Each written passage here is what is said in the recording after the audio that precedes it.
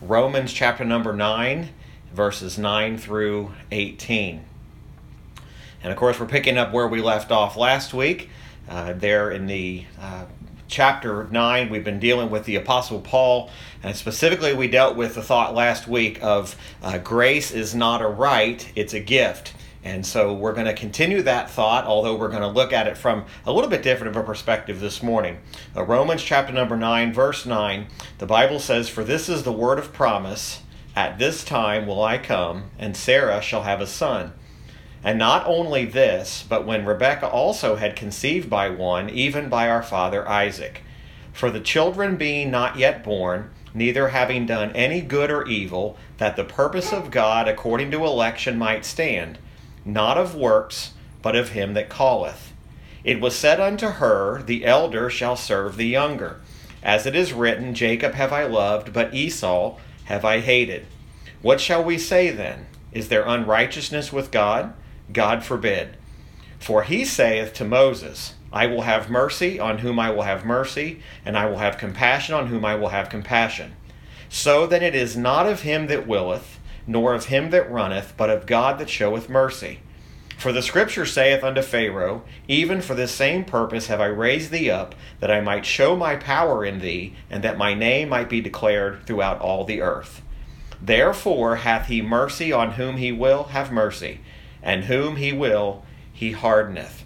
Today we want to deal with the subject or the thought of the sovereign right of divine election. The sovereign right of divine election. Now, in order for us to fully understand what we're dealing with this morning, we need to remember this along with what we viewed last week with that message entitled, Grace is not a right, it's a gift. Now, as we were witnessing through the scripture last week, and even some again this morning, we realize and we can clearly see that salvation by the grace of God is not a right, nor is it entitled to anyone or everyone. We need to understand it is the gift of God. So when we consider being a gift, we know that salvation is of the Lord. We're able to see the text in its proper context when we understand that if salvation is a gift and it's not a right, then we have a clearer picture or a proper view of what salvation really is. Now remember, the Jews believed that God must save them. So they had the perspective that if God is real, if God is who he says he is, then God must save them because they were, in fact, God's chosen people. But we learned and saw last week that just because they thought they had a birth claim, or just because they thought, we're one of the children of Abraham, we must certainly be entitled to this, they believed they had a right to it. But what we're going to look at this morning is the only rights, if we'll use that expression, the only rights that are here today are the rights that God has. The right that he has to determine salvation and who and when and where. So that's what we're going to deal with this morning. So let's remember that the term right and the term gift, these are terms that are inconsistent. So they don't go together the way that we think they should go together. However, we need to understand there is no right that is... There can be no right which is favor. In other words, if something is given by free favor or by free grace or by the mercy of God, then we cannot call that a right. We're all, as we learned last week, we're all condemned criminals, and if we're not forgiven, we are eternally damned. However, we understand that our forgiveness is the result of the free mercy of God, and there are no rights in any of us. So now what we see here in our text this morning is the Apostle Paul was getting really to the point of the matter. He's claiming that the Jews, you claim to have the mercy of God because you're the seed of Abraham. However, Paul says there's nothing in that. That's not what it is. God has made a distinct choice, of course, and we'll see that this morning by dealing with the birth of Isaac and the birth of Ishmael, and how Isaac was chosen, but yet Ishmael was rejected. The same thing we're going to see with Jacob and Esau. One was accepted and one was rejected. So now if we understand that grace is not a right, and it's something that no man or no woman is entitled to, we have to ask ourselves the question, who has the right to give such a gift? And that's really what we're going to deal with this morning, is the one who has the right to bestow such a gift is God. And that's why the subject this morning is that very thought, the sovereign right of divine election. Election, or divine election, is election that is by God. It is by the choice of God. So we have to ask ourselves that question. We consider that subject, what gives God the right? And that's what a lot of our text talks about this morning. As we understand this, we can look at a quote I came across this week from John Newton. He said, "One of the most beautiful paradoxes in God's wisdom is sovereign grace. The same grace that is unmerited is also unstoppable." So think about what he's saying. He's saying grace is not only is it unmerited, but that grace that is bestowed by God is unstoppable. In other words, who God bestows that grace to, or grace upon, it cannot be stopped. And that's really what Paul's dealing with here in this text. Now, let's go back and just look briefly again at verse number 8. We left off at this verse last week because this really sets the stage for where we are this morning. It says in verse 8, "That is, they which are the children of the flesh, these are not the children of God, but the children of the promise are counted for the seed." So here's what we know. We understand that Isaac, who was born to Abraham and Sarah, he was not the child of Abraham's flesh. He was born according to a promise. Now, we understand the Bible teaches that when Sarah was past childbearing age and Abraham was well aged, that it should have been an impossibility. But Isaac was born according to the promise. Now, that's the way that the line of grace runs. Grace is of promise. It's not according to the flesh. So here, Paul teaches them in verse number 8, he says, "Though which are the children of the flesh, or just born by the flesh alone, those are not the children of God. But the children of the promise are counted for the seed." In other words, he dispels that entire thought process that says, if we're of Abraham's seed, then certainly we must be the children of God. Paul says that's not the case. So if all of my hope today lies in that hope, that because I was born to godly parents, or because I was raised in a church, or because I have some kind of lineage, then that has no hope. I have no hope in that. It's good for nothing, we might say. But if my hope of eternity, if my soul is resting on the reality that I'm born again according to the promise of God, now I have something that I'm definitely I can put my trust in, I can put my hope in. Because salvation is of His grace and it's of His power. That's what the covenant was about. The covenant that God made was not according to birth, not according to even birthright. It was according to His promise. God has determined that that's the way that it would be. So as I mentioned to you last week, God's word has never failed. People would say, well, didn't God promise to save all the Israelites? And no, He never did promise to save all of them. He always made a distinguishing decision between two. And we're going to kind of see that principle here this morning. So Abraham had Isaac, and Isaac was a child of the promise. And that was also a promise made to Isaac that he would become the very heir of salvation. Now, let's look at verse number 9. It says, "For this is the word of promise. At this time will I come, and Sarah shall have a son." Now, there's the promise. Sarah is going to have this child. This child will be the child of promise, which is Isaac.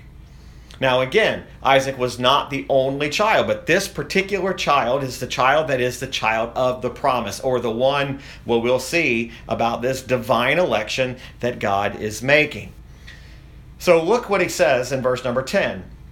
"And not only this, but when Rebekah also had conceived by one, even by our father Isaac." Now we're getting into the birth of Jacob and Esau, which we'll actually see that in a few moments as well. So now you've got this distinguishing mark being made between Isaac and Ishmael, and a distinguishing mark being made between Jacob and Esau.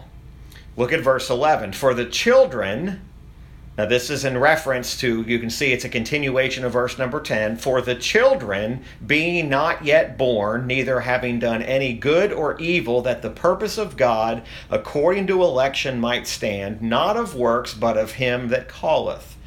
Now the children that are referenced here in the context of the scripture are the ones that were born to Isaac. That's Jacob and Esau. So now you have Jacob and Esau here who are being referenced as being part of this promise. So here's what we can see about this. If we know that there is no claim of birth, to say, if I am in the lineage of Abraham just by birth, that doesn't mean I can claim salvation. Even Esau, we'll see, who was born in the same line, is passed by. He should have been, according to the rights of the firstborn, he should have been the one that received the promise. However, we see that Isaac actually received the promise.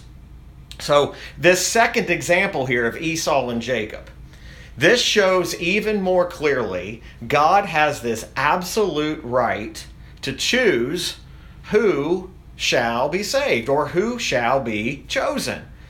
Both of these boys, Jacob and Esau, both of them had the same mother. They came from the same family. They had the same father. Yet Esau, again, as the firstborn, according to the traditions and according to the Jewish way, was entitled to all the firstborn. Even if you study the scripture out, there is a principle of the firstborn. And so why is Esau passed over if he is the firstborn? This is a demonstration of God's absolute sovereign right of the divine election. That's what we're teaching here. So neither one had done anything. And the Bible says right there, for the children being not yet born, neither having done any good or evil. So here's what we know. Neither one of them had done anything good or evil that would have had any influence on whether or not they were chosen or not chosen. Now that's part of the principles of divine election, which we need to understand and we need to follow. Because there's a point here where he says before they were ever born, they hadn't done anything good, anything evil, that the purpose of God, look what it says, according to election might stand. So here we have neither one of these boys, Jacob or Esau, neither one had done anything according to God's plan that was beneficial to them as far as in this right of God and this divine election. So, what can we say? We can say that the election of God was entirely based on his good pleasure. It's unearned. There is nothing that could gain any merit with God. So you have the idea here, there's no principle here that even hints at the idea that God chose one or the other because he foresaw in them that one of the two would do more good works than the other. That's why the Bible says not of works, but of him that calleth. So election here, the purpose of God is according to his purpose and according to his good pleasure, not according to the works of man, good or bad. So I can't say that election is based upon the good that I do, and I can't say that the election is on the bad that I do. Nor can I say I'm not elected because I do bad, or I'm not elected because I do good. It is according to God. This is the whole principle of election laid out, and this is what continues to sometimes cause people to stumble. Yet the Bible is very clear about what it says. So the Apostle Paul, it did not even enter into his mind that that's the thought here, that God is saying that there's foreseen faith I'm seeing, and because I know you're going to do good, I'm going to choose you. That's not even entering into Paul's mind. Why does God know the future anyway? God knows the future because he's planned it. He's ordained it. He has called it to be. He has called who the heirs of salvation would be. There's no such thing as God just simply saying, I'm going to act according to what man chooses to do. That would make God servant to man's choice. And that's obviously not what God is talking about here. So we got to think about this today, that because there is no claim of birth, and even Esau is passed by, there is no claim that any one of us can make to election other than God has given this grace freely according to his own will. He's chosen to do that. There's a couple of passages we want to look at. Look at Psalm 135. Psalm 135, and look at verse number 6. And these are just some principles that demonstrate God's declaration of his own sovereign right of divine election. And that's the subject we're dealing with this morning. So Psalm 135, 6. The Bible tells us here, whatsoever the Lord pleased, that did he in heaven and in earth, in the seas, and all deep places. You notice here, the psalmist is declaring whatever the Lord pleased, or whatever has been done according to his will, according to his purpose, he did in heaven and in earth, in the seas, and all deep places. Very clearly shows us that everything is done according to God. God fully accomplishes all that he wills. So when someone says something like this, well, that's going to frustrate the plan of God, or that's going to hinder the plan of God. God's plan is not hindered. God's plan is always carried out. His will is always done. Now again, that's not always easy to comprehend. It's not always easy to think about, well, then what about this situation, or what about that? Is this God's will? Well, if we're trusting that it is the plan of God and that God does all that he pleases, where would you draw the line? Where would you say, okay, God is involved in this, but he's not involved in this particular thing? That's why some people struggle with this. They say, I believe God is sovereign in everything but salvation. Well, how would you draw the line? What would be your deciding factor? What would make you say, here's why God can't do, or here's why God did? God's sovereignty is according to his right. He has the right as the creator. He has the right as an almighty, holy God, perfectly righteous. As the creator of all things, he has the right to divinely choose what he will or what he will not do. Again, they're difficult principles to sometimes grab a hold of. Find the Old Testament book of Daniel now, chapter number 4. Daniel chapter number 4, and look with me at verses 34 and 35. Daniel chapter 4, verses 34 and 35. And of course, this is Daniel dealing with Nebuchadnezzar. And notice what it says here in the 34th verse of Daniel 4. And at the end of the days, I, Nebuchadnezzar, lifted up mine eyes into heaven, and mine understanding returned unto me, and I blessed the Most High, and I praised and honored him that liveth forever, whose dominion is an everlasting dominion, and his kingdom is from generation to generation. And all the inhabitants of the earth are reputed as nothing. And he doeth according to his will in the army of heaven and among the inhabitants of the earth, and none can stay his hand, or say unto him, what doest thou? Look at the principles here. Here we see even the king, Nebuchadnezzar, who in the eyes of God, we're not talking about a righteous man, but even this king realized that whatever he could do, whatever he said, was nothing compared to the ruling hand of God. Literally, we might say Nebuchadnezzar's coming to this conclusion. God rules. God rules in all things. The only reasonable explanation for what he's saying is that this has to be the works of God. God is the one behind this. So you might even say today, Nebuchadnezzar is having at least a glimpse of the graciousness of God. Because without divine intervention, without God's sovereignty, without his divine choice, every sinner, including us and including myself, is doomed. However, With this grace, this right of divine election, the sinner is wondrously converted and saved. Literally, Nebuchadnezzar says in verse 35 that all of the earth, all the inhabitants of the earth rather, are reputed as nothing. Now this is a king saying this. This is a king who is saying, no matter how powerful they may be according to man's standards, no matter how powerful they may be according to who they lead or who they rule over, they can do nothing to threaten God's will. They can't do anything against it. Look what it says, none can stay his hand.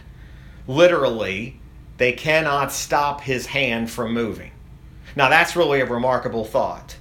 Because the hand of mankind, no matter which king you choose, he may look today as if he has complete power or he's in control and he will never be removed. But his hand at some point will be stayed. He will no longer be the king. He'll no longer have a kingdom. But God's hand is never going to be stayed. What that word hand represents is activity. Nobody's hindering God from what he's doing. Nobody's going to say to God, you can't do. I could say this morning, I don't like the thought process of the sovereign right of God and this whole idea of election. I don't like it. Well, we may not like it, but you can't stop it. Remember that quote I gave you by John Newton as we began. Remember what he said. He said, one of the most beautiful paradoxes in God's wisdom is sovereign grace. The same grace that is unmerited is also unstoppable. Now that's an amazing thought, especially those who know what it is to be saved by the grace of God. Let's look at a couple of New Testament references that will solidify these thoughts here. Look at Acts chapter number 15 and verse number 18. Acts 15:18. And I think we've covered this verse before, but I want us to look at it again. Acts 15 verse 18. The Bible says, known unto God are all his works from the beginning of the world. Now, in the book of Acts, this is a reference to redemption. This is a reference to redemption is not just for today. Redemption is for eternity. In other words, the sovereign plan of redemption, the sovereign grace of divine election doesn't end in this life. It doesn't change. The plan of God from the foundation of the world and even prior to the foundation of the world is still intact. Now it's interesting to me that the book of Acts says from the beginning of the world. When does mankind acknowledge his existence is when the world begins. However, God knew us before we were ever born. He knew us before the world was even created. So now we're getting into divine election being something much more than dependent upon my physical being or my physical life. Now we're talking about something eternal. We're talking about something spiritual. We're talking about something that goes beyond, many times, what our human minds can even comprehend. Now, when the Apostle Paul wrote to the church at Ephesus, if you'll turn there, please, Ephesians chapter 1, verse 11, the church at Ephesus, for the most part, we know them as believers. But Paul was writing to them, and he was reminding them of their salvation. He was reminding them of their redemption. He was reminding them of their walk. He was doing all these things to people who understood what this meant. But in Ephesians chapter 1, verse number 11, we've referenced this verse many, many times. With reference to Christ, who's mentioned in verse 10 of Ephesians 1, he says, in whom also we have obtained an inheritance, being predestinated according to the purpose of him who worketh all things after the counsel of his own will. What is an inheritance?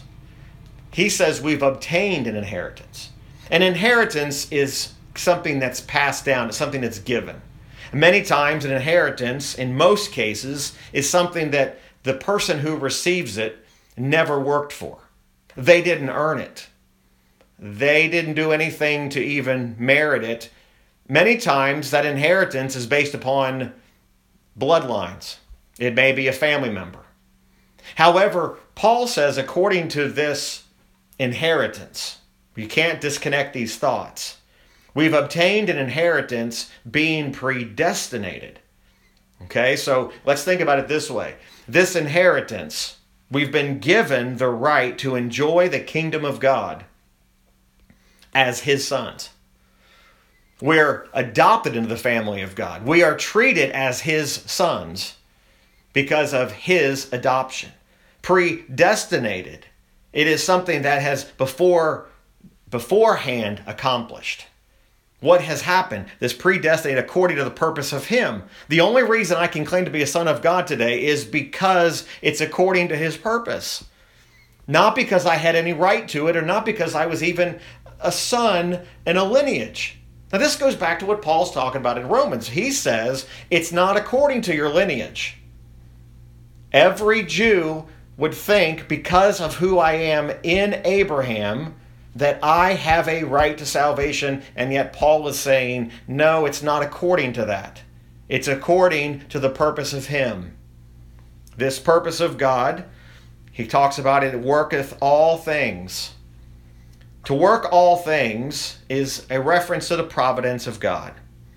God in his providence controls every event according to his plan, or we may say according to his counsel. In other words, God's plan is being carried out every single day. But what plan is it?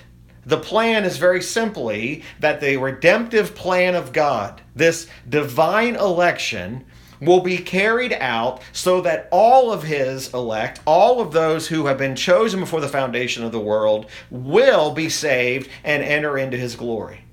That means God has ordained the circumstances in which that every child of God would hear the gospel and would be converted by the hearing of the word. Now we find that, all right, where do I give my glory for my salvation? I can only give my glory to God for my salvation because he's the one that's worked out the plan. That's what makes salvation by the grace of God such a glorious truth. Now there is one quote I want us to look also back in the Old Testament book of Malachi. Let's go back to the Old Testament, the last book, and I want you to see this because this is a reference that's made to the nation. All right, it's made to the nation of Israel, but I want you to see that the names Jacob and Esau are mentioned even in this context. The book of Malachi, chapter number 1, verse 1. The Bible says, the burden of the word of the Lord to Israel by Malachi. I have loved you, saith the Lord. Yet ye say, wherein hast thou loved us? Or in other words, what have you done to show us you love us? Was not Esau Jacob's brother? Saith the Lord, yet I loved Jacob. And I hated Esau and laid his mountains and his heritage waste for the dragons of the wilderness. Now Malachi, the burden of the Lord here, that the burden there literally means a prophetic utterance or a prophetic thought. And it's being given to Israel. Notice it says, to Israel. So let's not ignore the true context here. So it's referring to the entire nation. So this declaration between Jacob and Esau is being demonstrated or being shown to us as being declared to the entire nation of Israel. I have loved you, it says in verse 2. That is a declaration of election. So even in the case of an entire nation of Israel, there is a declaration of election being made. What the love of God can be described as. The love of God is an expression of the will of God. So to be loved by God is to understand the will of God being expressed to you. It's a decision to choose. When God says, Israel or Jacob have I loved, that is a choice to love. That is a decision to choose. Yet notice what happens. And it says, saith the Lord. They respond, wherein hast thou loved us? In other words, they are denying what God has declared. What can we say about them? They are insensitive to the words of God. They're not responding. Now, at the same time, he says, I've loved Esau. I've loved Jacob. I hated Esau. Now, this phrase is also an expression of the will, and it's a decision to reject. So what God is proving here is he's proving his electing love by comparing Jacob and Esau. It's electing grace that turns into an inheritance. But God takes Esau's inheritance and he turns it into, look what it says at the end of verse number 3, and I hated Esau and laid his mountains and his heritage waste for the dragons of the wilderness. God turned Esau's inheritance into a wasteland. That is evidence of a rejection. Now again, we get into this and we begin to say, does God have a right to choose and to make the decision? If you believe in the sovereignty of God, then you have to acknowledge that even in texts like this where we don't fully understand, we have to say God had the right and the choice to do. So it would be wrong for us to say God can't do that. But let's keep this in mind. That quote from Malachi chapter 1, verses 1 through 3, it is in relation to two nations. We understand that. There would be the general blessing of Israel. But now when he said that, he wasn't saying that all of Israel individually is going to be saved. Israel is God's chosen nation. Esau is still to this day a rejected nation. Esau, the lineage comes through what we refer to as Edom or the Edomites. But what we see here is God's purpose with regard to two nations, but it breaks it down even to two individual men, and you can't separate the two. In other words, I can't say, by God saying, I love Jacob and I hated Esau, is just a national election. You can't separate it from the election of Jacob as an individual and Esau as an individual. See, people are willing to admit God has chosen Israel as a nation, but they're not willing to come to a conclusion that doesn't mean God has a right to choose individuals. And yet, that's exactly what Paul was teaching here. He's not just teaching about a general national election. This is even down to individuals. So look what he says at the end of verse number 11 back in our text in Romans 8. He said that the purpose of God according to election might stand not of works but of him that calleth. It was said unto her, the elder shall serve the younger. Now this is in the birthright. Esau was the older.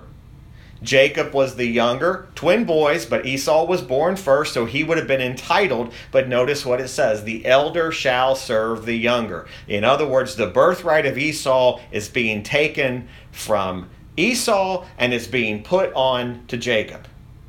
And then he confirms Scripture. As it is written, Jacob have I loved, but Esau have I hated. And then he says this that really ties this together. What shall we say then? Is there unrighteousness with God? God forbid. Look at that phrase, unrighteousness with God. What does that mean? Literally, this is teaching us, Paul is asking this rhetorically. The answer is, of course, no. Everything that God does, by its very definition, is righteous. Because everything God does is right. So if I say today, God can't do that, then what I'm saying is God's doing something that's not right. Now I'm declaring God to be a sinner. Now I'm declaring God to be something that he can't be. He cannot sin. He cannot lie. He cannot change. God would make himself a liar if his acts were unrighteous. Paul uses the strongest denial of that possibility when he says, God forbid. That's literally what that means, that this is unthinkable. Verse 15, for he saith, the he is a reference to God, saith to Moses, I will have mercy on whom I will have mercy, I will have compassion on whom I will have compassion. God asserts his absolute right to show mercy as he pleases. This is a reference back to the book of Exodus, chapter number 33. And of course, this is one we often go to when we look at this and we consider it. But Exodus 33:19, Moses is being declared to by God, who says this, and he said, I will make all my goodness pass before thee, and I will proclaim the name of the Lord before thee, and will be gracious to whom I will be gracious, and will show mercy on whom I will show mercy. Paul is quoting Exodus 33:19. Now, what was happening in the context of Exodus 33 is Moses was interceding on behalf of the people. And by Moses' intercession, God's wrath became the occasion, this intercession of Moses became the occasion of an unprecedented display of God's mercy or love towards them. Because of Moses' intercession, there was this glorious display that was given to them. God promised to reveal his glory to Moses, but he also says at the same time, but I also have the right to give my knowledge to whomever I choose. Just as God had the right to harden Pharaoh's heart. We say today, who is God to harden Pharaoh's heart? Is that fair? The question isn't fair. The question is, does God have the right? And the answer to that question is always yes. If life was fair, if our eternity was settled by what was fair, none of us would have the grace of God displayed upon us. We would have been given no knowledge of God. So when we think about this, God has the right to show mercy, not on the basis of human will, not on the basis of what man does, but to whomever he chooses. Now that's what Paul's talking about in Romans chapter number 9 in these verses we're talking about. He says in verse 16 of Romans 9, so then it is not of him that willeth, nor of him that runneth, but of God that showeth mercy. Very clearly, man has no independent ability to choose or obtain salvation apart from God. And here's a part that startles us. God is under no obligation to bestow mercy upon any man. God doesn't have to do it. That's what it means to have a right. The sovereign right of divine election is very simply, God has the right to do as he pleases. Now, we like to give man rights. We talk about this a lot. We live in a country today that is basically people are screaming, I have a right to do this, I have a right to do that. I can choose to do whatever I want to do. And in the context of a government, and in the context of a country, in the context of a constitution and rights as a citizen, that very well may be true. But God does not govern according to the rights of man. God governs according to the sovereign right of who he is. That's the difference. So when I consider, should God act upon my will? The answer is no. God acts according to his will. When I respond to God, it's because God has opened my eyes and given me a picture or a knowledge of who he is, and he's given me the ability to respond. He's made me willing to acknowledge this is who God is. But he says it's not him that willeth, nor of him that runneth, but God who shows mercy. And then he acknowledges Pharaoh. For the scripture saith unto Pharaoh, even for this same purpose have I raised thee up, that I might show my power in thee, that my name might be declared throughout all the earth. Very clearly, he's saying that Pharaoh was raised or given the position of prominence in order that the purpose of God might be seen. Now, look what he says, for the scripture saith. The scripture saith is a reference to literally God speaking. When we read the word of God, we're reading God speaking. Today, there's an intense desire to move away from the authority of the scriptures and to simply make the Bible just a book of ideas or philosophies. It's being equated with other literary works, for example. Someone might say, the Bible and this literary work, they're on the same level. I get the same from each one. And that's a fallacy. The Word of God stands alone. So when the Bible says, the Scripture saith, if I'm to come at the Bible with some other philosophy of man and to say, well, this book says, or this commentator says, or this preacher says, I'm making a terrible mistake because I do not have the authority of the Scripture. But if the Scripture says it, then I have to acknowledge that the Scripture is always right. The Scripture is always correct. For the Scripture saith unto Pharaoh. Notice the Scripture saith unto Pharaoh. It doesn't just say about Pharaoh. It doesn't just say about the story of Pharaoh. Literally, God speaking to Pharaoh tells him, for this purpose I've raised you up, that I might show my power in thee. What happened to Pharaoh and his kingdom? It fell. God sent Moses to work through him to deliver his people. They escaped across the Red Sea, and Pharaoh and his armies, millions, were drowned. That was the wrath of God being carried out. And again, our human will screams out and says, well, how is that fair? It's not about fairness. It's about the right. Remember, grace is not a right, it's a gift. We learned that last week. Today we're learning that the only right is the sovereign right of divine election that God has. And the final verse we'll look at this morning, therefore hath he mercy on whom he will have mercy, and whom he will he hardeneth. Notice there is a contrast between mercy and hardening. Hardening and mercy. It says this God will have mercy on whom he will have mercy, and whom he will he hardeneth. God, again, raised up Pharaoh to show his power in Pharaoh's judgment. But at the same time, God also, the Bible says, in Exodus 4:21, that God hardened Pharaoh's heart. If you go back to the book of Exodus, chapter number 4, I'll look at a couple of verses when we get there. Exodus chapter number 4, verse 21. Notice what the Bible says. Exodus 4, verse 21.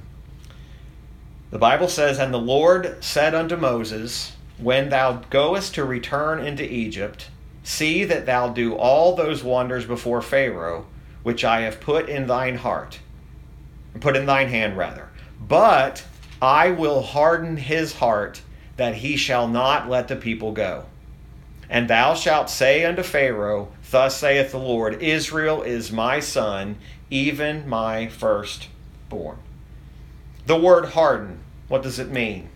Literally, the word means to make strong or stubborn. It is literally to resist or to be insensitive to. This says God will make Pharaoh insensitive and resistant to God's word, the Scripture saith, or God saith. You're still there in the book of Exodus. Go over to Exodus chapter number 7, verse number 3. A few chapters over, Exodus 7, verse number 3. The Bible again declares the hardening of Pharaoh's heart. And I will harden Pharaoh's heart and multiply my signs and my wonders in the land of Egypt. But Pharaoh shall not hearken unto you, that I may lay my hand upon Egypt and bring forth mine armies and my people, the children of Israel, out of the land of Egypt by great judgments. I will harden his heart. I will do these things, signs and wonders. Those are amazing acts of God's power. The power of God in these events demonstrates God's sovereignty, but it also declares his right. Because of the mighty, amazing acts of God, that gives him the right. You realize just the Red Sea crossing alone, just what took place there, that God had the ability to take the sea and to create an opening in it that his people could walk through it, and then at the very moment cause the water, the walls to come back down. That alone, if that was the only event that God had ever done in the Bible, that would be enough to give him absolute right of his sovereignty.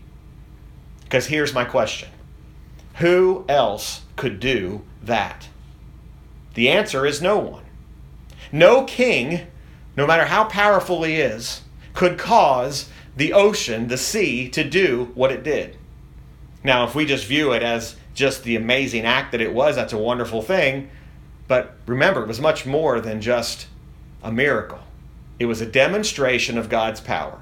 It was a demonstration of God's sovereignty. It was a demonstration that the supposed king of all Pharaoh and his army. At that time, the most powerful nation in the world was Egypt. And yet God used an ordinary, everyday thing, the ocean, to carry out his wrath and to carry out his judgment. Again, we could argue today and say, listen, I just don't like the way that sounds. I don't like it. Sounds unfair. It sounds unreasonable. That's where you miss the truth of what a right is. A right is only given and only can be commanded by God. And then the final verse in Exodus chapter number 9, verse 12, again the phrase, and the Lord hardened the heart of Pharaoh, and he hearkened not unto them as the Lord had spoken unto Moses. Exodus 9:12. The Lord hardened the heart of Pharaoh. Through all these plagues, through all these circumstances, the Lord worked all of these things, and yet at the same time, he hardened the heart of Pharaoh. Now we think about these truths today, and we think about, where does God's sovereign right end? There is no end. God's sovereign over all things, including the will of man. Now there are many, hopefully none of us, that will not like that statement. They don't like the fact that I don't like my will being taken over. I don't like my choice or my freedoms being taken. Again, maybe we say that with regard to a government, or maybe we say that with regard to some privilege that we have as American citizens, for example. But when it comes to the things of God, we need to be thankful that God is sovereign even over the will of man, because had he not made us willing and had not demonstrated mercy on us, then what would make us any different than the hardening that he did to Pharaoh? And the answer to that question is absolutely nothing. God made us willing. There's nothing unrighteous in God. Everything he does, every act he takes, God is acting not only in righteousness, but he's acting according to his right. So the challenge for us today is to consider this. The hope of man rests in the divine, or the sovereign right of divine election. The hope of man rests in the right that God has and this divine election. When a man is condemned, which all men, the Bible says, come short of the glory of God, who or what can we appeal to? All we can appeal to is the mercy of God. All we can do is appeal to the grace of God. If you don't believe in the sovereignty of God, where is your hope? You have no hope. That is where our hope is in the sovereignty of he who is all-powerful, and he who, the only who has the right to show mercy or to harden. Now this is what was stinging the Jews. Now again, let's not be unfair to the Jews, because we also know there are people today who want to appeal to their own will. They want their salvation to be of themselves. But here's the reality of it all. The Jews, in the context in which Paul was writing this, for our argument's sake this morning, the Jews that Paul was writing to, they could not endure the thought that God had that kind of power over them. In other words, they might say, who is God to have that kind of sovereignty? Yet that's the very hope that we have today. God's sovereignty is what chooses to save. It is in the divine election of God before the foundation of the world. Not just for the Jews, but for the Gentiles. So today, if I'm trusting in some sort of lineage, or I'm trusting in something that is beyond the mercy and the grace of God, then I am just as guilty as what the Israelites here were doing, saying, listen, we don't like this. Now next week, we'll get into even a better illustration, or maybe I should say a further illustration of how Paul demonstrates this sovereign right of God in doing what he does. Christ has already, in his mercy, has sent the gospel to us. The fact today that even though we're not meeting in a church house, we're not meeting in our church building today, We are proclaiming the gospel of the mercy of Jesus Christ. We're proclaiming that today, even though we're not meeting together the way we usually do. However, we also know that because of this, there is a humility that should come from the reality that if my eyes have been opened, if I've been made willing to receive and to not reject the things of God, I ought to fall on my face before God and thank Him and praise Him for all that He's done. Because apart from that, I have nothing.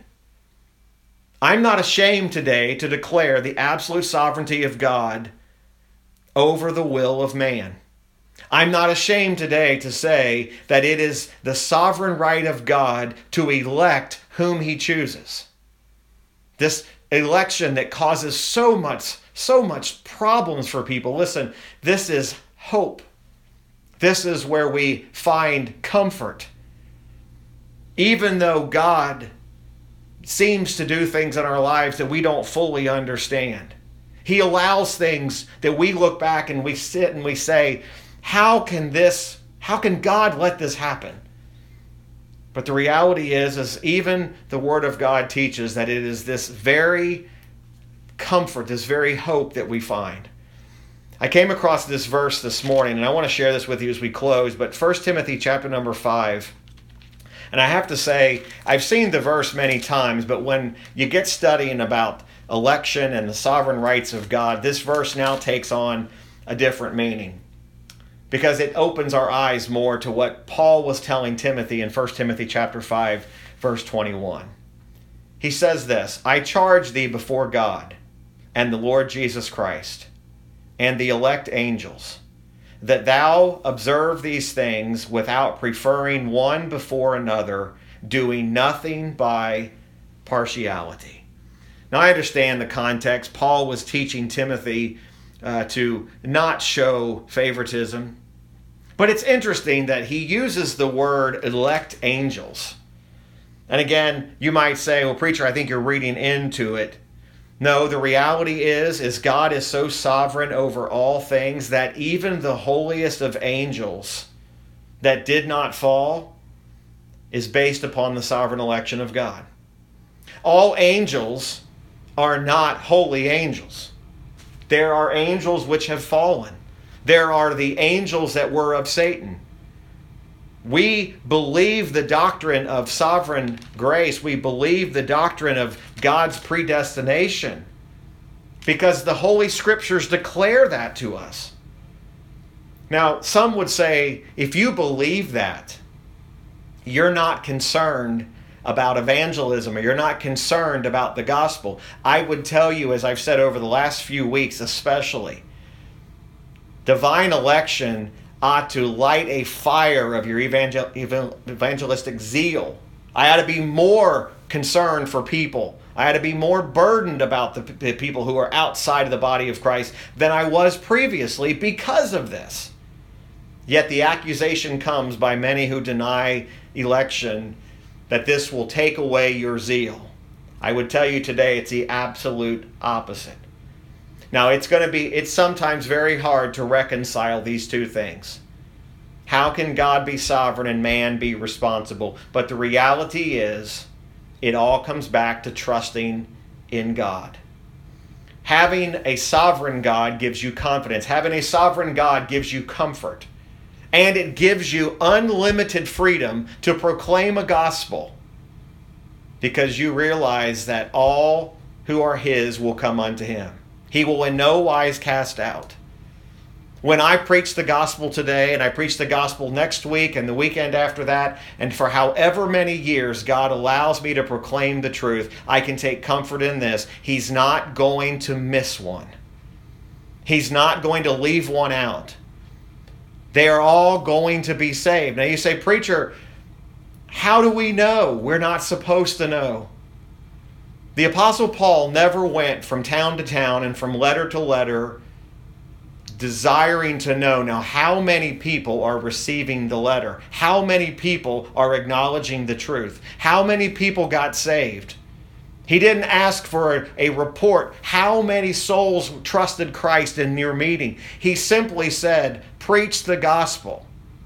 Even to the church at Corinth, he says, I am not ashamed of the gospel of Jesus Christ. He says, we preach Christ. Why did he say that? He said that because that is the hope.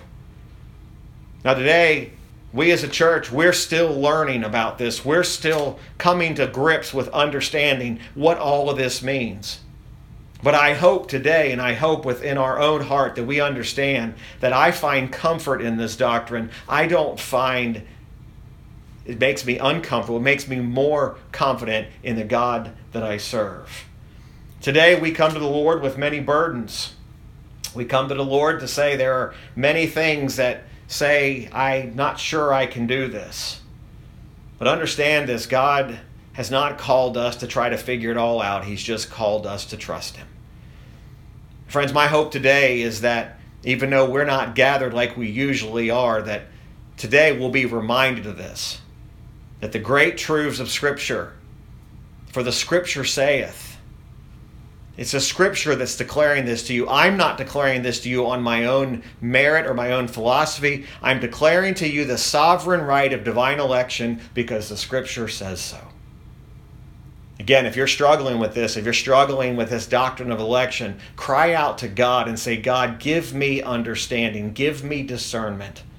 Open my eyes to the doubts and the things that I'm struggling with. Again, it is only God that can open the eyes. And God opens the eyes through the Holy Spirit. I trust it'll help us today. Let's go ahead and close in prayer. I trust you will have a great day. Again, thank you for your understanding of having to cancel services this morning. And we'll look forward to seeing you on Wednesday. And again, let's be praying for one another. Let's pray, and then we'll be on our way. Father, we thank you and we praise you for the truth that we've heard this morning. Lord, we realize today that we don't have it all figured out in our own humanity. Lord, there are so many things that we struggle to fully comprehend. But Lord, we are so thankful today to know that we have the Word of God, and the Word of God declares truth. Lord, we may not even fully see it. We may not fully comprehend it, but we know it's the truth of the Word because the Bible says so. Lord, I pray that you would help us all today. Help us as a church to fully embrace what the Bible says. Lord, I know many of us, we come from many different backgrounds, and many of us have been in different types of churches, and we have had different types of experiences. But Lord, today may this be something that just resonates and settles in our heart. And Father, if there are some today that are struggling with this doctrine, they're struggling with God's sovereignty and election and predestination and foreknowledge and all these large words, Lord, that we would just see the simplicity that is here. To trust in a God who is sovereign over all things and is working all things out according to his will. Lord, again, we thank you that we were able to even meet together in this manner. Lord, we miss being with our church family today, but we realize today, Lord, that there were other plans. But Lord, you've allowed us even this time together to be around your word. Lord, I pray that you'd open our hearts, open our minds. Lord, prepare us to be back again on Wednesday when we can look to your word again. We love you and we thank you, and it's in Christ's name I pray. Amen. Have a great day. Thank you for joining us, and we will see you on Wednesday.